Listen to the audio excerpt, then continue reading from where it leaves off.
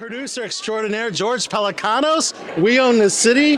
The Wire. You're here in D.C. First of all, congratulations on the Raul Julia Award. How does that feel? It's great. It's a huge honor. Very happy to be here. This is my home, so it means a lot to me. Yeah.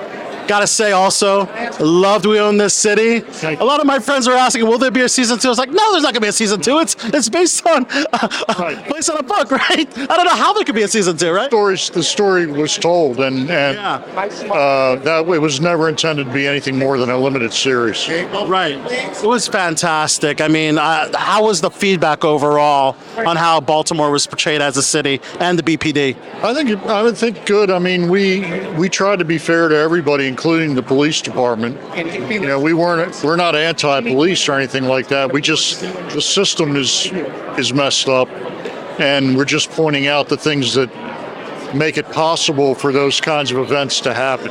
Yes. And so we had a lot of cops working with us on that show, and they love what we were doing because they're straight. Yeah. And we got a new series, Lay in the Lake.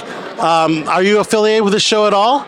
No, but my son is working on it. Okay. And I'm friends with Laura Liebman, who wrote the book. Right. So in a way I am, but I'm not involved in it. Yeah, that's really, really exciting for Baltimore and the DMV area in general.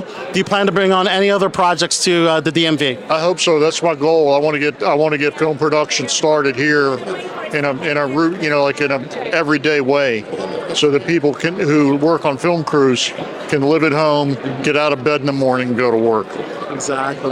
And there was actually a scare on set of Lady in the Lake. What were your reactions to that? Well, my son was right there. Yeah. I mean, it was just a matter of, I gotta be diplomatic, but you have to know how to shoot in Baltimore.